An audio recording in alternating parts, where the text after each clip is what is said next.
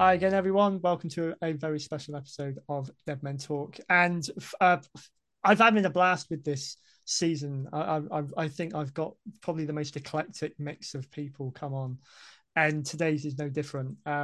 It's someone who has been able to marry two of my great loves together. If anyone who's followed any of my work, watched any of these shows, you'll know that music is such a big part um, of my life. It's been a great source of inspiration for my own writing. I got someone on today who, writes about musicians, and I don't think you can get much better than this. He's written some books about some of the biggest names, I would say, some of the biggest bands you would have heard of in the music industry. One in particular, which we'll get into, which is a personal interest of mine. I welcome to the show Richard Houghton. How are you, sir? I'm very well, Chris. Thank you. Good, good, good. Yeah, this again. I've said this a few episodes this season. Really, this I'm loving at the moment. Just discovering people whose work kind of lands on my newsfeed just randomly. Yours is a little bit different because the book that brought me to you, which we will go over, I'll flash it up. There we go. Lend me your ears. Okay, the fans, the fan history of Jethro Tull. For obvious reasons, people who know me know I am a very big Jethro Tull fan. I knew about this book anyway, which was fantastic. And then it was only kind of through chance that I found you through a mutual Facebook group and was able to get in touch with you. So this isn't as random as some of the others may have been. This is actually being able to get you on is fantastic for me because, like I say, I already had an interest in something you've done. One thing I'd like to kind of touch on to begin with, just to kind of lay the groundwork for people who may not, know your work yet, is the books that you do. They're from a slightly different angle. You're not necessarily telling the story of the artist necessarily. You're telling it through the fans. Which, That's tell us a little bit about that firstly, and sort of how I suppose that appealed to you or came about in particular. okay. Well, I'm a big Rolling Stones fan. I'm 62, and I went to see the Stones in 2014 in Stockholm with my then 18-year-old son. Right. And the Stones had just clocked up 50 years, I think 52 years at the time. Mm. And I was thinking about the audience, given that I was approaching, well, I was middle aged myself, and a lot of people were older than me. And I got to thinking that there were a lot of people who'd been following the Stones for 50 years, had seen them from the outset back in 1962. Being a big Stones fan, I also collect books about the Rolling Stones, and I've got over 200 different titles, Wow. which is by no means the full set. Many people have got many, many more titles than me. Yeah. But I was conscious that having collected 200 different books about the Stones, nobody told the story of the band from the perspective of the fans. Right. They're either from the inside circle, such as Keith Richards' autobiography, Ronnie Wood's autobiography, Bill Wyman's autobiography, or they are from the inner circle in some capacity, a journalist who's worked with them, or they're often, and this is true of lots of other bands too, I guess, they're rehashes of other books. So you pick up a brand new book and you start reading it and you think, I've read this story before. Quite, yeah, because right. they're recycling old press Sure. cuttings or they're recycling old concert reviews. But I was thinking then, well, there's all these people out there who saw the Stones back in the early 60s when they had Brian Jones in the lineup. Mm-hmm. It's in the days before YouTube, before smartphones, because now you go to a gig, everybody gets their You got phone footage out. of it, haven't you? Yeah. Yeah, and by the time you get home, it's all over YouTube. Yeah. You pretty much watch the whole concert filmed by however many individuals were there. That didn't exist in the 60s, and those memories that people made of concerts back then were either written down in their diary when they got home or they were told to their family or friends, but otherwise they didn't exist. Wow. And I just thought it'd be really nice to try and capture some of those memories of the Stones 50 years before and try and tell their story in a different way. That's great. So it might be how a record impacted on somebody's life, or it might be how going to see the Stones, or often it's about how it was marked a significant moment in that person's life, whether it was a tune played at the wedding or whether it was on the first date with somebody, whatever it might be. So Yeah. trying to mix a bit of the personal with the musical history. I love that, and that resonates. All of that resonates with me. You know, the first time I've seen a band or you get your favorite gigs and something that really means something.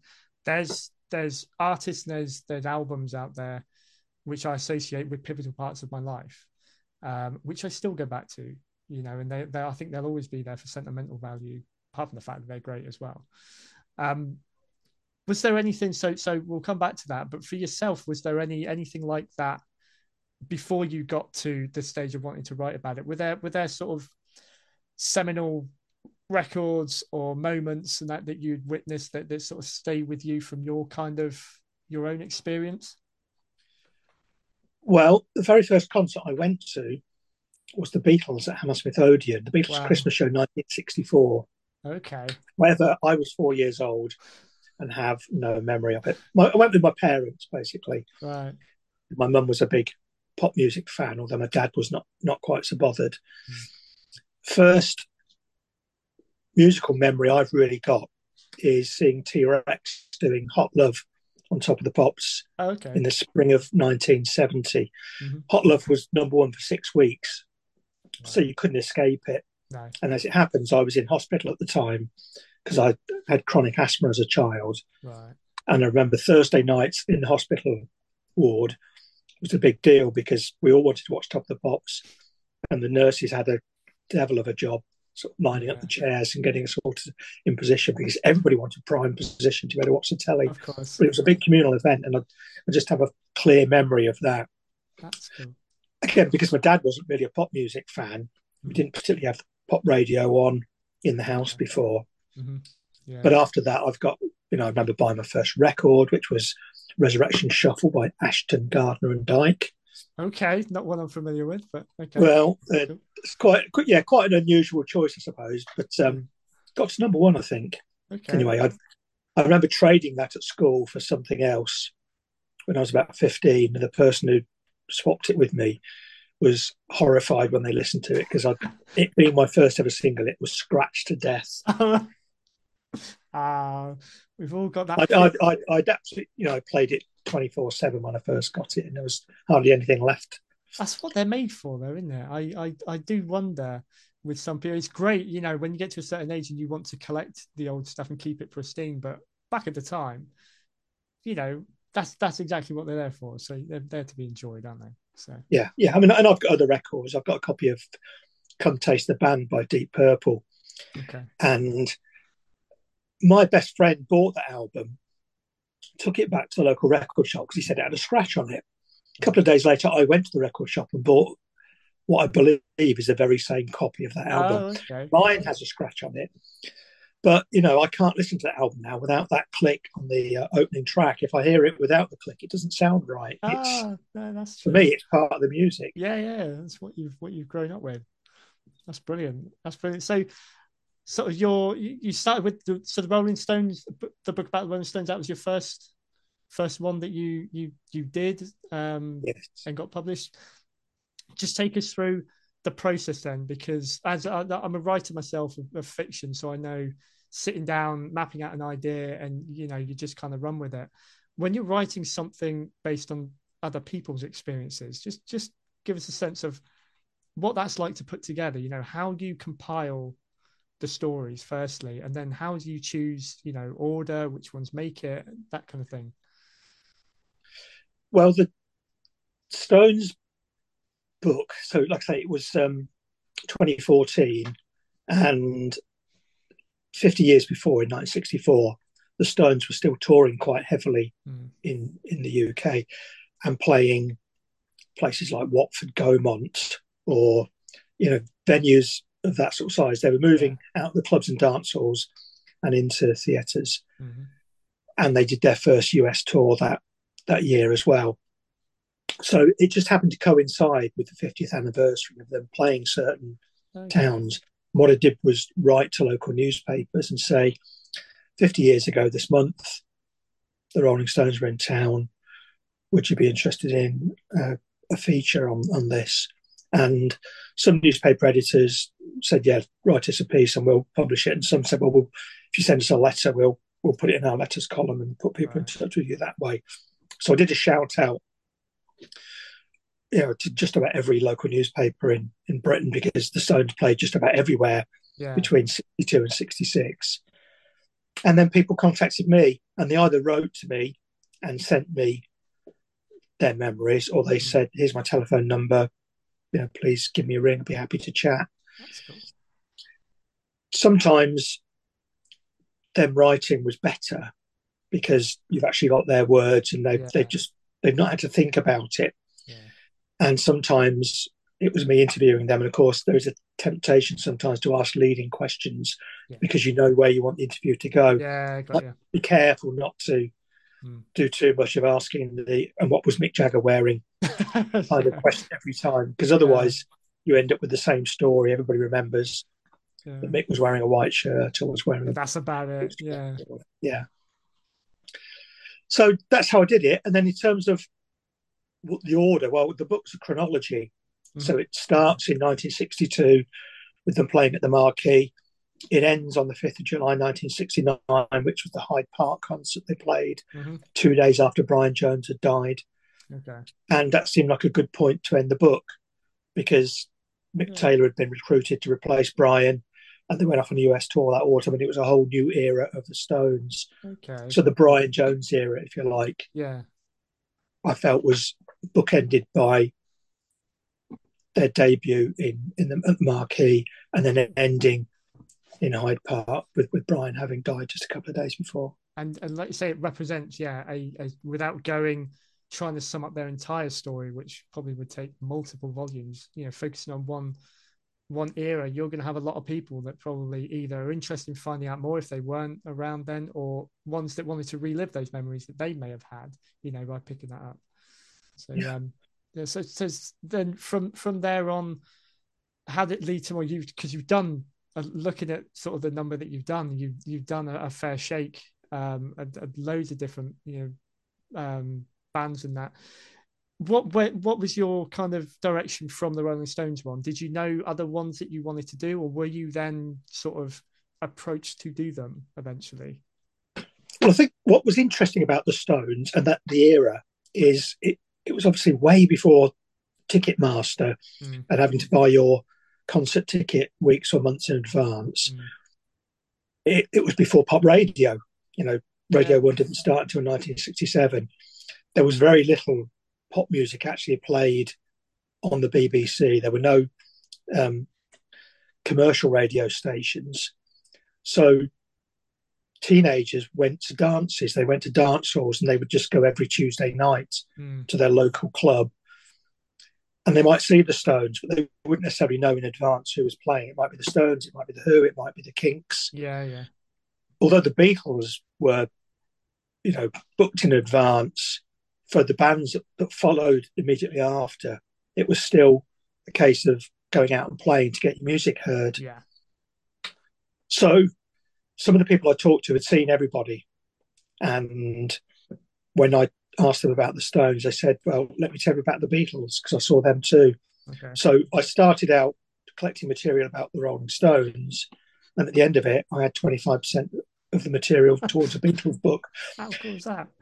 And given, there's always that Beatles or Stones sort of dynamic about who did you support as a teenager in the 60s, it just seemed the obvious step to do that, the biggest band in the world. Yeah. And I've got memories of seeing the Beatles before they were famous. There's a great story in the Beatles book about a guy who'd hired them for a village hall up in Scotland, and it was a young farmers do.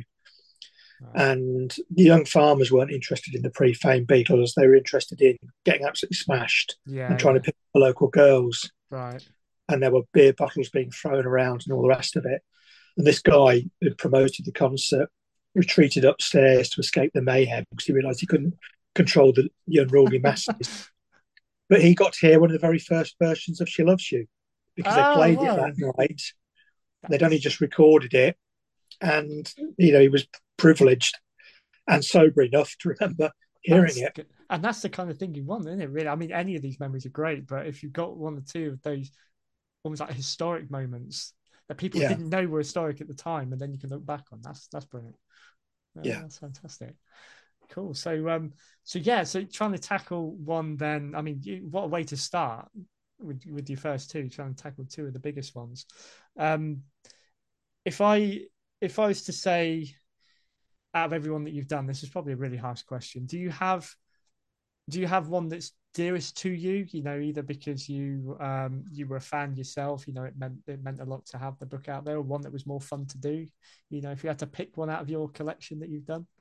Well, the third one I did was then a book on the Who, Okay. Yeah. and again, it was seemed like a natural step. One of the other biggest bands of the '60s, Mm, and the Who, if it was possible, were even more relentless in their gigging than the Stones were, right. because they were playing 6 and sometimes 7 nights a week, sometimes 2 shows in the same day. And, bands would often rock up at their managers' offices in the morning to be told off to get a phone call from such and such. Mm. Somebody's cancelled. Can you get up to Warrington? Or you're going to be playing in Newcastle tonight. So they didn't know beforehand where they were going to be playing. Okay. There'd be little or no pre-promotion, or they'd turn up and the audience were actually expecting the Yardbirds or something, and Okay. the Who were definitely for them.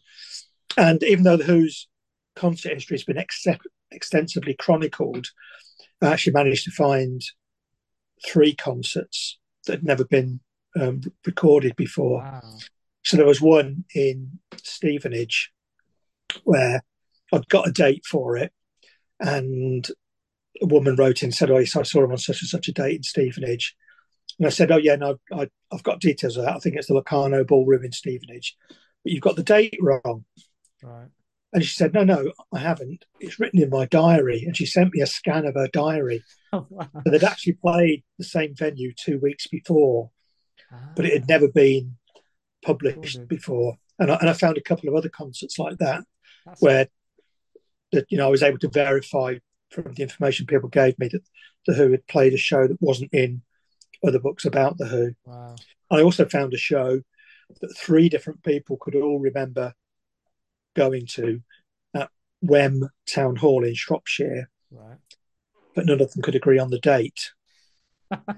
And when I wrote to Wem Town Hall to ask, they said, "Well, we can't help you because our records were destroyed in a fire Oh several no. years ago." So that the Who played Wem Town Hall doesn't seem to be in dispute, but exactly when it The was, date. even down to the year, is Okay. a mystery yet to be solved. Well, there you go. So at least you got that far. I mean, you know, obviously further than some records did, or any records did by the time you got there. You felt a sense of achievement. You got to with something like that when you kind of unknowingly or not added a little bit more to their history, because there's got to be plenty of people out there who do what you do, maybe not, you know, but for the reasons you do it, but because they're interested, um, who would be thankful for being able to fill those gaps almost. So that's cool. Yeah, I mean, sometimes the bands themselves don't remember, or they're No, reliant on their road manager or somebody in the crew who will have kept diaries, who will have kept a log of all the journeys, or somebody in the management team. But as we get older, fewer and fewer of those people are around. And yeah, sometimes records get thrown away because people don't recognize the value of that old yeah, exercise book in the bottom of a shoebox yeah. that might have actually included lots of historic information that was of value to us. For someone, yeah. So it's really just trying to capture that as soon as this kind of information comes available, like you're doing, putting it in a form which, touch wood, will always be around in some form or fashion once it's out there. And I'll bring you on while we've got a bit of time. Then I will bring you onto this one in particular, like I say, because I have a personal interest in it, and this was the one that really got my attention. And I mean, this is the first of your books that I've seen. And if this is anything to go by, I don't know how much this sort of translates, but for people to, I mean, it is a beautiful, beautiful bit of work. Thank And you. it's so rich in information. What I haven't sat down and gone through it cover to cover yet, because I've not had quite the time since it's arrived until I speak to you. But such, I mean, it looks like it's one that you can pick up. you can delve into, there's the stories are digestible, and there's just to give you a sense of how much is in here, really. If you just flick through and just see how many names pop out of people that have contributed to it, just sort of give us a rundown then of how this one in particular came about, and sort of any memories and that you've got about putting the Lend Me Your Ears together. Okay, so I have got my own publishing company called Spenwood Books. So I've published several titles through that. But I also write books for a company called This Day Music Books. Mm-hmm. And they published a Jethro Tull book. So they had published a couple of my other books. I did a book on Simple Minds. I did one on orchestral maneuvers in the dark. Mm-hmm. And Jethro Tull, Ian's management were interested in the idea because it was against a different angle to the usual way of doing it. And if somebody contributes a story to the book, there's a chance that they'll buy the book. Yeah. There's a chance they might buy several copies of the books. They want to give them as gifts to their family. Yeah. So in practical terms, if you can pull together 500 stories, then you might sell 300 books. Yeah. Off the bat, just to people who've got a story in the book, because their name's recorded for posterity, and and they want to see their name in print. Absolutely. And so that was how it came about. With some of the books I've done, it's purely fan stories. Yeah. But with the Jethro Tull book, James, Ian's son, who's also his manager, actually reached out to lots of people. And they agreed to contribute memories. So you've got several former members of Jethro Tull who've put stories in there. And I was just saying, you've got some guys, from big names in the music business as well, who have contributed to this. I mean, Jethro Tull, I discovered them. I'm quite late to the party, really. I mean, if I say it's 10 years that I've been a fan of theirs, I mean, that's obviously only a snippet of their history. And I mean, this book, does it cover, what sort of time span does it cover throughout it? Is it sort of the entire history, or a bit like you've done before? It goes back to the very beginning. I mean, Ian was kind enough to do an interview with me. And so I got him to talk a little bit about his childhood and his first musical memories, growing up in Blackpool, and the roots of the band and the move down to London, the involvement in the rock and roll circus. He had a little story about Brian Jones and the Rolling Stones, because Jethro Tull famously played at the Rolling Stones Rock and Roll Circus, which was a televised show which the Stones taped, I think with the intention of being able to create a load of promo videos to save them having to go and perform live on TV shows. Yeah. But Mick Jagger was not satisfied with the Stones' final performance, so the tapes gathered dust for about 20 years. Yeah. But Jethro Tull appeared as one of the supporting acts, and Tony Iommi of Black Sabbath was very briefly in Jethro Tull, so he appears in that video. So Ian talked a little bit about how Tony got that gig. They needed a guitarist for the TV show. Yeah. They were miming anyway, so Tony agreed to do it because he didn't have to learn any guitar parts. What could have been? That's one of their aspects of their history I'm most fascinated with. What could have been? Could have been? Don't know. Would they have been? Yeah. What direction could they have gone with Tony Iommi? But sorry, carry on. Well, what I think is really interesting about that is Tony, because I've read his autobiography, said that those 2 weeks in Jethro Tull were really instructional for him, because Ian rehearsed the band quite rigorously every day. They would start at 9 o'clock in the morning, they would rehearse properly. And when he went back to Black Sabbath, having decided he was missing his mates, one of the things he decided was they couldn't lie in bed all day and then just show up for gigs and hope it'd all work. They'd got to actually start practicing properly. Yeah. And he took that work ethic away from the 2 weeks he spent with Jethro Tull. There you go. And the rest is history, as they say. Yes. So I've got to ask then, because obviously, I think Ian Anderson is on my list of, I've got sort of 3 or 4 guys who have really inspired me in my writing. You know, where I said at the beginning that music and my writing, I would sit in the early days when I was trying to write stuff, and I would have music on the background. I'd take all kinds of inspiration from what I was hearing. There's two guys who lyrically have inspired me the most. You know, Chris de Burgh is one of them, and Ian Anderson, because I think between them, the stories in their songs are so rich and just so individual that it just kind of, I would sit and I would listen to them. I think the guy's a genius. What was it like then, sort of talking to Ian Anderson? I've got to ask a kind of fanboy question there. Well, you say talking to Ian Anderson, that implies it was a two-way conversation. Okay. I had 10 questions written down, and an hour and 10 minutes into the interview, we only got through two of them because, and I don't mean this in at all a critical way, but he does not stop. He tells a story, and he tells a very good story. His recall is excellent. Yeah. He's very self-deprecating, so he'll explain what he's talking about. He'll make a joke about himself.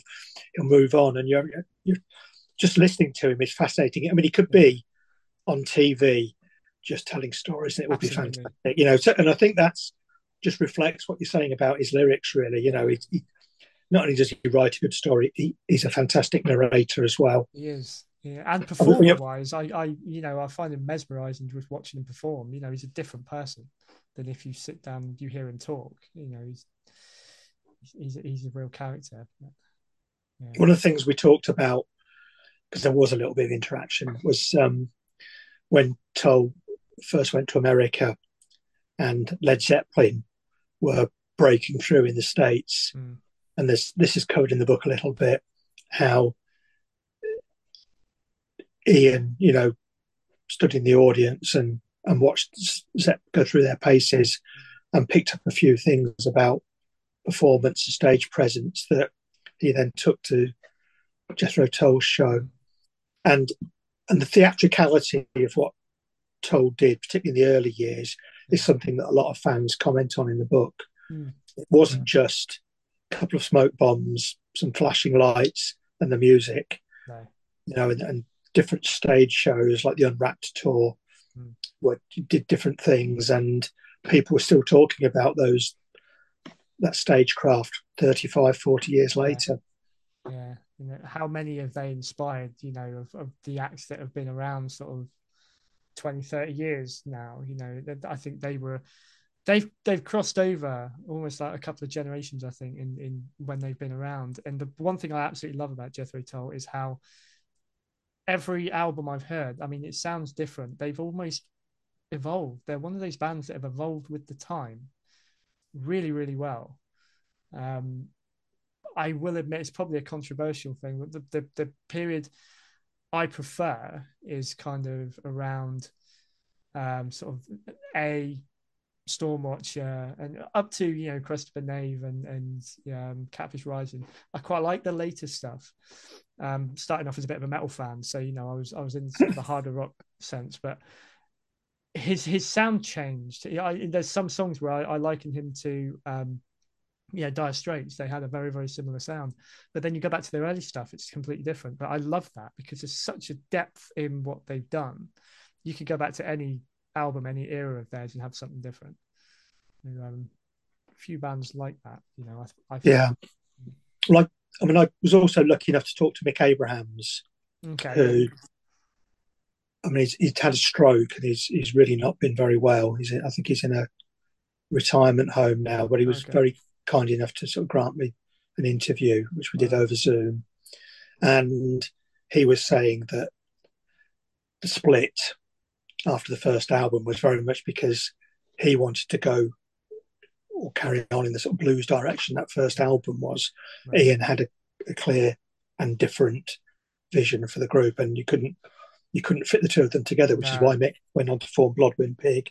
And Ian, obviously, is the main songwriter, wanted to go in a different direction. Ian also told a very amusing story about how Chris Wright of Chrysalis told Ian that Mick was the main man and Ian, should stay in the background, which, as Ian said, wasn't going to happen, basically. No. You see, you try and catch that. It's like catching lightning in a bottle, I would imagine. Yes. trying to harness what he would do on stage. You can't replicate that. Yeah. Oh, that's brilliant. No, and I cannot wait to delve into this book more. It's going to be one of those I think I'll just keep going back to, because there's definitely so much stuff I could take from that. And your other library of stuff that and just mention some of the bands, if you will, just take a moment and just kind of give everyone a flavor of the guys, aside from those that you've mentioned already, the Beatles and the Stones. Who else have you written about? Well, I've done Pink Floyd. I've done Jimi Hendrix. I've got a book coming out in a couple of weeks, which is again about the Rolling Stones, but it's the Rolling Stones 1972 North American tour. Okay. Which is kind of notorious because it's captured in a couple of films and involved a lot of backstage hijinks involving drugs and groupies, and okay. the film, which I won't use the name of because it may not be suitable for family broadcast. No, that's cool. But it's a film that the Stones commissioned, which Mick Jagger commissioned, but which, when he saw the rough cut of it, said could never be broadcast. And so the director was only ever allowed to show it, I think, 4 times a year, and had to be present when it was shown. So effectively, it never had a proper commercial release, but you can find it on YouTube. Right, okay. Stones realised that if that was seen by the authorities in the US, they'd never tour there again because they'd never get visas to visit. I've done a book on Cream. Oh, yeah. Cool. And, that was kind of, because a bit like Hendrix, it was wanting to fill in those gaps in the 60s. So I've done most of the major acts of the 60s. It's like a who's who at the minute, I will say. Yeah, absolutely. I mean, I'd love to do the Yardbirds, and I'd love to do Free as well, because I think that, and then Peter Green era Fleetwood Mac. But then you can go on and on. There's always somebody else you can do. I was going to ask that actually. Yeah, have you got a wish list of ones that you would want to still tick off? Yeah, well, next year, I've got the material for a book about the Faces, with Rod Stewart. Yeah, and I'm hoping to do a book about Slade as well, because Slade is kind of my era. When I was a kid, Slade were all over the charts. Yeah. So one of the very first records after that Ashton Gardner and Dyke single that I remember buying was My Friend Stan by Slade. Okay. In fact, I didn't buy it. I think you could cut out vouchers off the back of a packet of hula hoops or something and post 8 of those off to KP, and you got a single sent through the post. Oh, still had some of those days when I was younger. Yeah, I remember the joy of that, and then waiting for it to land. It's brilliant. That's fantastic. And I've also just had a book published about Fairport Convention. I was going to ask about that.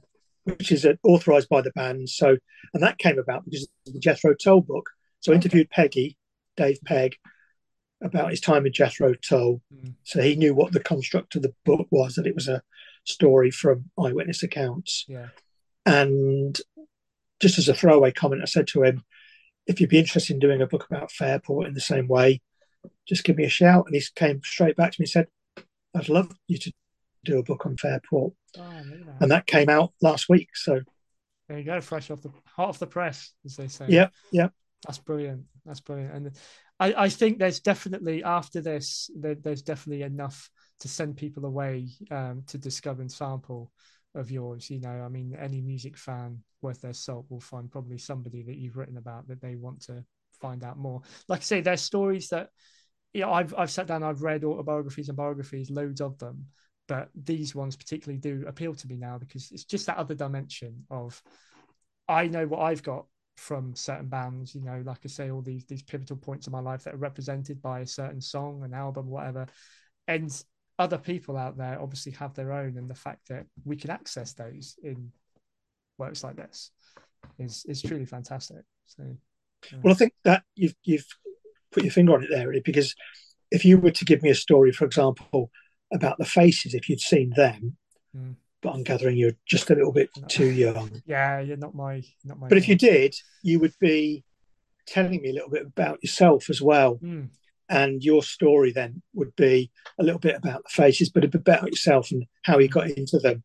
And I think that's why the book chimes with people, because somebody else would read your story and think, well, that's interesting, because I remember that song on the radio too, or Yeah. I was at that concert, or I saw that tour, Yeah. and that's part of the appeal. It's the Jethro Tull book is 500 different mini life stories in a Yeah. way, all fitted together with Jethro Tull running through the middle of it. And it's fantastic, a fantastic idea. I mean, I say to some people before, I've got my books. I started off writing horror, and when I say for one of my earliest works, it gets amongst my readers gets the most sort of recognition, I suppose, and notoriety. I'm asked where I come up with the character, and it's actually that one story was it was two Chris de Burgh songs that I mashed together, and and I wrote a horror story. I mean, it's not really these association people on paper would put together, but it's the effect those songs had on me, on what then happened in my mind and what came out on the paper. So it's everyone's got those, yeah, traveling through certain points of their life through the music, and Mm-hmm. yeah, absolutely brilliant. So finally, before I let you go, then just let everyone know, after we told everyone about how that they need to go out and find you and your books. Where can they find you and buy your books? So, well, most of them are on Amazon, but you can also find them or details about them on spenwoodbooks.com. And if people think, well, I like the books, but I don't really want to pay postage, and neither do I want to put money into the hands of Amazon, you can always go into your local bookshop and order the books there. Cool. Cool. Let's do it the old-fashioned way. Much Yeah. prefer that. Absolutely. Richard, this has been absolute delight having you on. Thank you so much for your time. This has been, I really really appreciate you coming on and talking more. And again, I could probably sit and I can pick your brain for days on end, but I'm gonna let the books speak for themselves for now, and I'll let everyone else do the same. So yeah, all the best with everything that you got coming out, and that you've got in the works. And everyone get out there and pick up one, two, however many of Richard's books to see if any of your memories are in there. So thank you, Richard. No, Take care, thank mate. you. Thank No you, worries. Chris.